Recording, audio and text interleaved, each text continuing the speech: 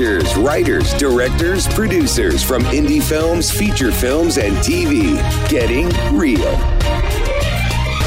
Today on the Getting Real podcast, Dave Calloway and I get to talk to Amy Ziering, the creator of a docu-series on HBO Max called Not So Pretty. Good morning, Amy. How are you?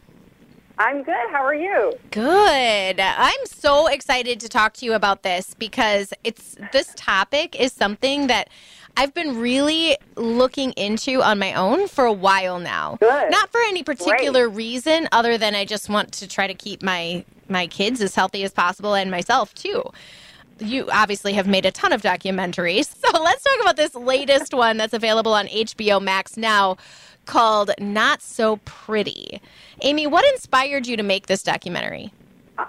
I was at a conference and I was speaking about something else, and one of the other speakers was this woman named Greg Renfrew, and she was talking about how she had started to notice a rapid rise in the rates of breast cancer in many of her girlfriends, and this was at a pretty young age.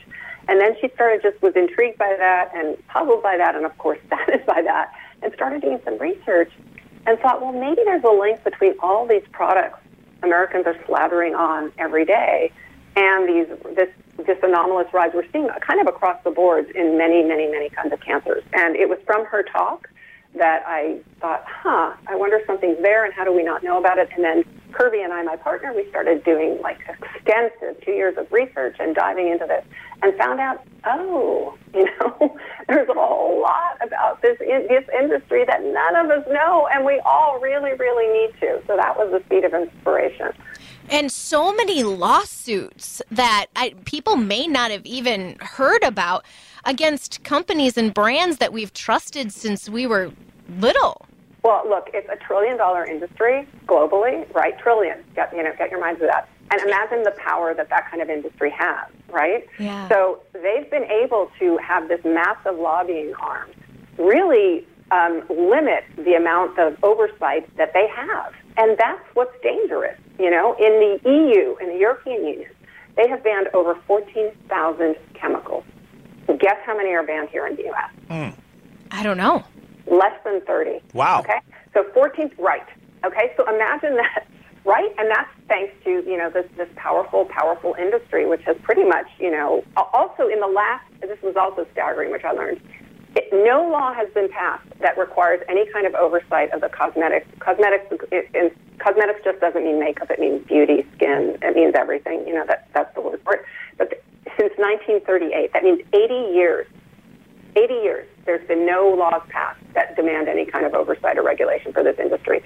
So it's really the Wild West, and we're really guinea pigs, and we're seeing that. We're seeing this rise in infertility rates. We're seeing this rise in all sorts of cancers, and we're seeing how we are putting on these products blindly and not really understanding what we're doing to our bodies inside, not just outside. Well, and I think that a lot of people have a misguided faith that there is some sort of oversight, that the FDA is in charge of approving these things that are put on the shelves, and that is not the case.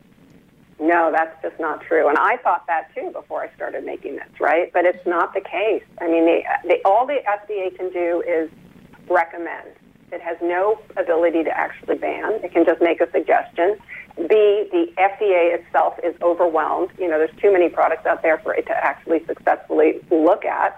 And C, its arms are tied because a lot of the chemicals that maybe the FDA would raise its eyebrows aren't banned in this country, So what can it do? It can just say, So that's what we all are up against, and that's what we, need to know, and that's what this series gives you information about that you have absolutely, you can't get anywhere else. Was it difficult to not make it an 85-part series? Because of all the information that you've uncovered?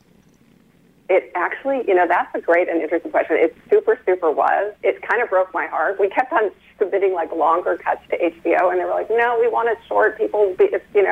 It's a tough pill to swallow. Let's make it short. And so we had to keep cutting things out. But I would welcome other documentarians, or I'd welcome doing a sequel. But yes, you're absolutely right. We could have gone on. And the other thing I want your listeners to know is it's not dreary. It's very hopeful. And it's actually, we set it up. We're really good filmmakers. It's like a thriller. So we hope it's really gripping. And Keke Palmer's amazing. She narrates. So it's a good ride. You get informed, but you're actually, entertained and very engaged. So. Yeah, and I really like, in particular, the one that focuses on nails. I really like the way that you approach that. Like, these are dangerous, but we don't want you to be afraid to go and support these businesses because these people rely on it, but these are the things that you should be looking out for. 100%. We're not anti this. We just want it to be safer and healthier, which is possible, and which is better not only for all of us, but for the planet, too. I mean, ExxonMobil is one of the biggest suppliers of chemicals to the beauty industry. Like, imagine that. That's what we're all putting on ourselves daily. It's shocking. They found a different revenue source. So, and that's insane. We didn't come out, on this planet to have, petrochemicals put on our bodies. That just doesn't make any sense. So there are healthy alternatives. We give you, we point a roadmap towards those, and it would just make you safer, healthier, happier, and more beautiful inside and out. And you provide resources. At the end of each of the episodes, you actually provide a QR code where people can get more information and they can find the apps that can help identify these toxic chemicals in the products that you are using. I used one of those apps that was recommended, and I scanned some of the items that I had in my home that I thought were safe. I purchased these items because I thought they were better. And when I scanned the QR code, I was shocked.